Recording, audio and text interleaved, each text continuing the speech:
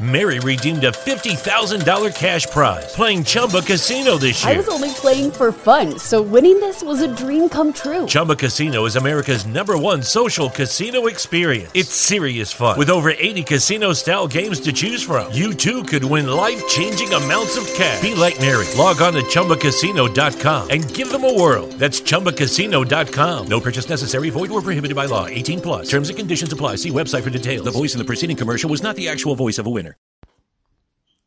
Okay, so welcome back to Sex, Love, and Psych. Thank you so much for tuning in yet again. We are on week 3 of full episodes, and if you're still with me, thank you so much. I wanted to start this episode off with a trigger warning. I'll be discussing a lot of consent issues and stuff, and I do acknowledge that that can be really tough to listen to for someone who's experienced sexual assault. But this is a really, really important topic to me, so sorry not sorry if I get really fired up, and if this episode is a little bit longer, because there's a lot of really important topics that I want to cover, and a lot of resources I want to share with you at the end. So please just stick through it with me, and we can get through it, and maybe you'll learn something new. So, first off, I wanted to start off with the 5 points of consent. So legally in Canada, at least, these are 5 different points of when consent cannot be obtained. So, first one, consent cannot be obtained if someone else says yes for you. So your friend can't be like, oh yeah, she's good, she totally wants to sleep with you, like just go for it. That seems pretty obvious, but it's on there. Number 2, pretty well known. Consent can't be obtained if abuse of power, trust, or authority.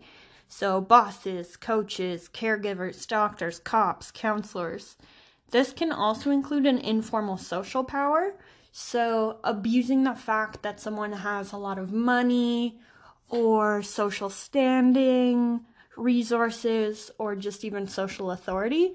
People can't abuse that to coerce someone into having sex. You can't consent in that situation. Number 3, consent can't be obtained when someone says or even implies no through words or actions. Saying no is not the only way to not give consent. Someone can say, I don't really feel like it. I want to go home.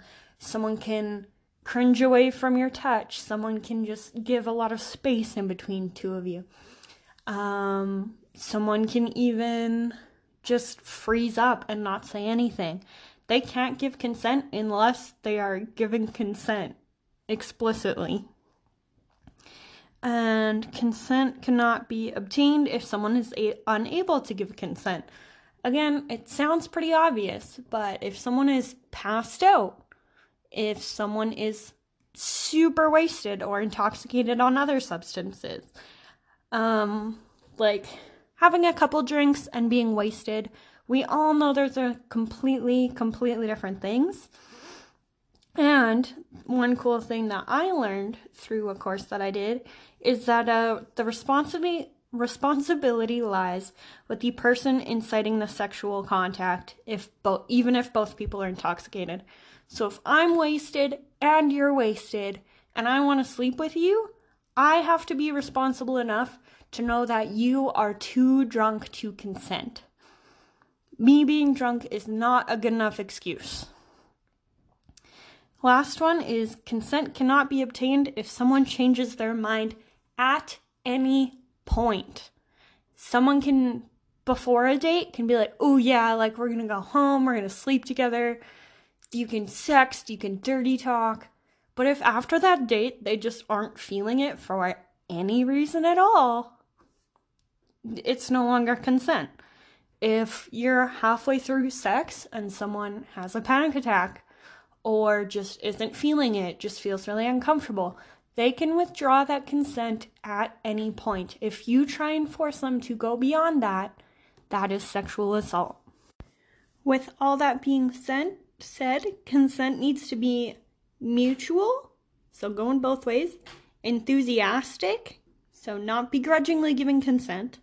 It needs to be freely given, so not coerced, and it needs to be ongoing, which touches on the whole thing where I mentioned it can be removed at any point.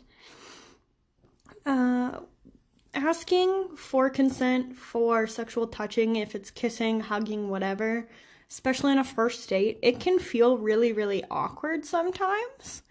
And it can definitely be awkward, but I think that we should all practice this more because it takes away that gray area on both sides. If I say, hey, can I kiss you? You say yes, great. Now we're both on the same page, we can have a good time. If I say, can I kiss you? And I make a comfortable enough space for you to be good enough and comfortable enough with me to say no, then we might not be on the same page, but hey, at least we both know where each other stands. And that can suck and be awkward at first, but it's going to be worth it in the long run. Consent isn't just an issue that needs to be brought up on a first date or with someone new, though. Consent also needs to be a conversation that is had when you are in a relationship. This doesn't necessarily mean asking every single time you want to hug, kiss, cuddle, have sex with your partner, but it does mean that this is a conversation that needs to be had, preferably early on, but if you've been together and you haven't really talked about it, have it now. Just go for it. It's going to be kind of an awkward conversation sometimes, but it's one worth having for sure. So with consent in a long-term relationship, some people love the surprise physical interactions, and that can be under the physical touch love language, which I will discuss in a future episode, as mentioned before. But some people, due to past trauma or just not liking physical touch, those people might actually want you to check in before hugging, kissing, loving on them in any kind of way. This is an important conversation to have and an important thing to know about your partner, because they might be uncomfortable without you knowing it one way or the other. And you might be uncomfortable without them knowing it one way or another. So this kind of relates back to the communication episode, where it's just like, get that conversation had. You might learn something new about each other, or you'll just find out that you're on the same page, and who doesn't like that? Another misconception or kind of backwards belief about consent in relationships is that people feel obligated to have sex whenever their partner wants to, and they feel like it's kind of their job. This is not the case. Everyone in a relationship should have the right to say no to sex whenever they need to, or whenever they want to, whenever they're not feeling it. And this is something that can be really hard to not take personally, but not wanting sex can be attributed to things like depression, stress, anxiety, lacking in other areas of the relationship, like communication or quality time, whatever that person's love language is. If they're not receiving it, they might not be prone to wanting to have sex because they feel left out in other areas of the relationship that are important to them. This is important to work through and communicate for sure, but it does relate back to the consent thing and not taking it personally when your partner says no. For one really good example of this in media on a TV show, if you look up the show Normal People on CBC Gem, I believe, my older brother's fiance actually recommended this to me. Thanks, Leah. But there are some amazing examples of what comfortable consent looks like. Even though the two main characters have known each other for years, the male lead makes sure to ask his partner, or even before they're partners, he makes sure to ask if she's okay with what's happening, and as well as ensure her that it is completely okay if she is not. So that leads into making a safe enough space for someone to be comfortable enough to say no. One thing on Facebook that I saw a couple days ago, I reposted it. It said a yes isn't consent unless there's a choice. A yes doesn't mean anything unless saying no is a safe and comfortable option. I know tons of people, male and female, who felt like they were expected to say yes or go along with sex. So they did because they didn't feel comfortable and or safe enough to say no, myself included, some I'm working on. But sometimes it just feels easier or safer to do it and get it over with than to face the confrontation or possible physical harm from the other person. This can be in hookups, this can be in relationships, this can be in any situation. And I think modern dating and kind of like the hookup, no strings attached culture has really contributed to this. And there's a lot of social pressure and expectation on both people that are going on this date or hanging out or Netflix and chilling to have sex, that it makes it really hard. It makes it quite a bit harder to try and say no and put your foot down just because you think that that is your role in this interaction. And there may as well be like, this might be happening on both sides. So I might be feeling pressured socially into this interaction, but the person I'm with might also be feeling pressured, and we just don't communicate that. So we just both feel obligated to have sex.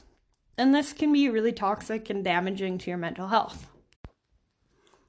So with that societal pressure and the perceived expectation of the other person, it can be really hard to have that conversation or try to back out of a sexual encounter. But I think it's something that we all need to work on, and we need to be more observant of how the other person is reacting in this scenario. If you're with someone and it seems like they might just be going along with it, or they might be a little bit uncomfortable beyond just nerves, just stop and ask yourself if you've created an environment where they feel comfortable to say no. I've hung out with people who I would be comfortable saying no. I've hung out with people who I wouldn't be comfortable saying no. And I genuinely try to make an environment where the other person would be fine and feel comfortable with turning me down, because it is not their obligation or their job to do whatever I want them to do. It's got to be a conversation, which links back to that communication episode, where we are both making sure that we're on the same page the entire time. It's going to start off awkward, but the more you do it, the easier it's going to be. Beyond all that, when it comes to areas of coercion, if you have to convince someone to have sex with you, that's not consent. If someone's constantly turning you down and turning you down and turning you down, why would you want to put in all that extra work? I'm sure there are plenty of people out there who would want to go on a date with you or want to have sex with you or want to hug you or kiss you or whatever without you having to convince them.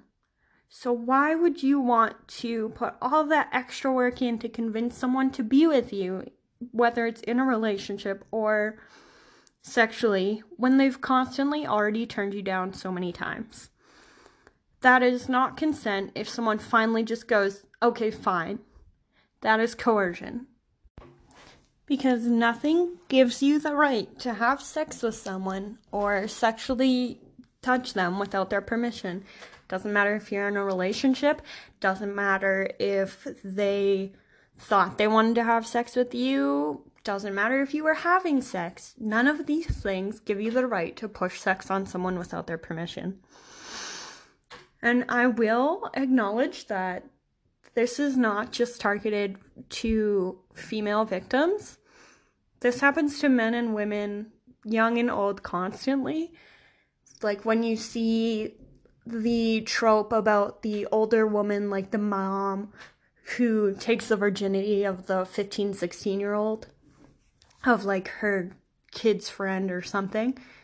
That's not consent. That's underage, first of all.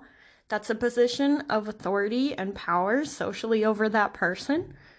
There is that expectation, that societal pressure, and that should not be the goal for young men. That should be a source of shame for the older women, honestly. I've heard too many of these stories from men and women in my life who have experienced these things and they're constantly still dealing with it. One thing that I did learn in one of my sociology courses this past semester was about the dark figure of crime. And specifically in regards to sexual assault, I just wanted to put it out there that 95% of assaults, according to a self-report study done in 2014 in Canada, 95% of sexual assaults go unreported.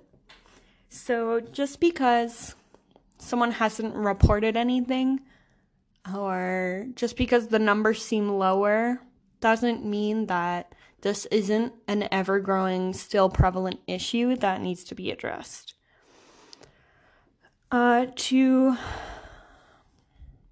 To really learn a lot about proper consent, I think we should all, as a society, really look towards the BDSM community. And I'm not talking about 50 Shades or whatever that other movie with the boat scene was.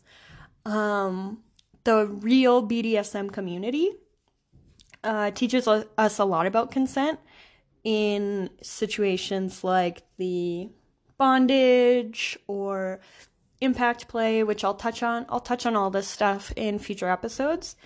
But consent is so important in the BDSM community that it is a conversation that is had before, during, and after any sexual encounter or like play scene or whatever you want to call it. There are safe words that need to be respected, especially between like doms and subs. And this is something that people consistently check in with their partner on, even if it's after the fact of a scene. If someone will, it's a conversation that is had between the two players or multiple players, however many people there are. That's a give and take of what someone was comfortable with, what they maybe thought they would be comfortable with, but weren't, what needs to be changed going forward. And I think that more quote-unquote vanilla people could really learn from this example and just be consistently checking in with their partners. It is not something that needs to be awkward or shamed. It is something that needs to be embraced and communicated.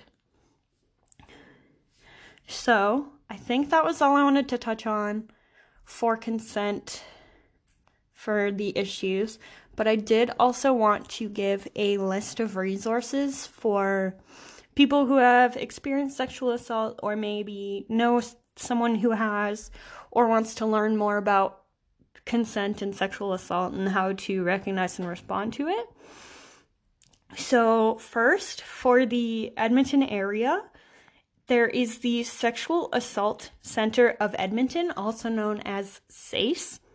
They have a support and info line, and that is 780-423-4121. They offer counseling, court support, and things like public education. I actually did a course through them, and it was kind of pay what you can kind of thing. I think I paid $25. It was called Recognizing and Responding to Sexual Violence. It's how to recognize this sexual assault in the people around you, how to hold space for people, how to respond when someone tells you they've been sexually assaulted, and gives a list of a lot more extensive resources that you or they can use. I'd highly recommend it. You get a little certificate at the end. It was very informative and just really helped lay things out in a way that made sense.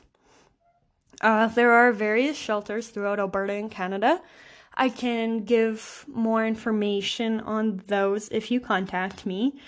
Or there is the Canadian Association of Sexual Assault Centers that you can just Google, and they'll help find a rape crisis or even women's shelter in your province. Alberta specifically has the Alberta's One Line for Sexual Violence. You can call or text 1-866-403-8000.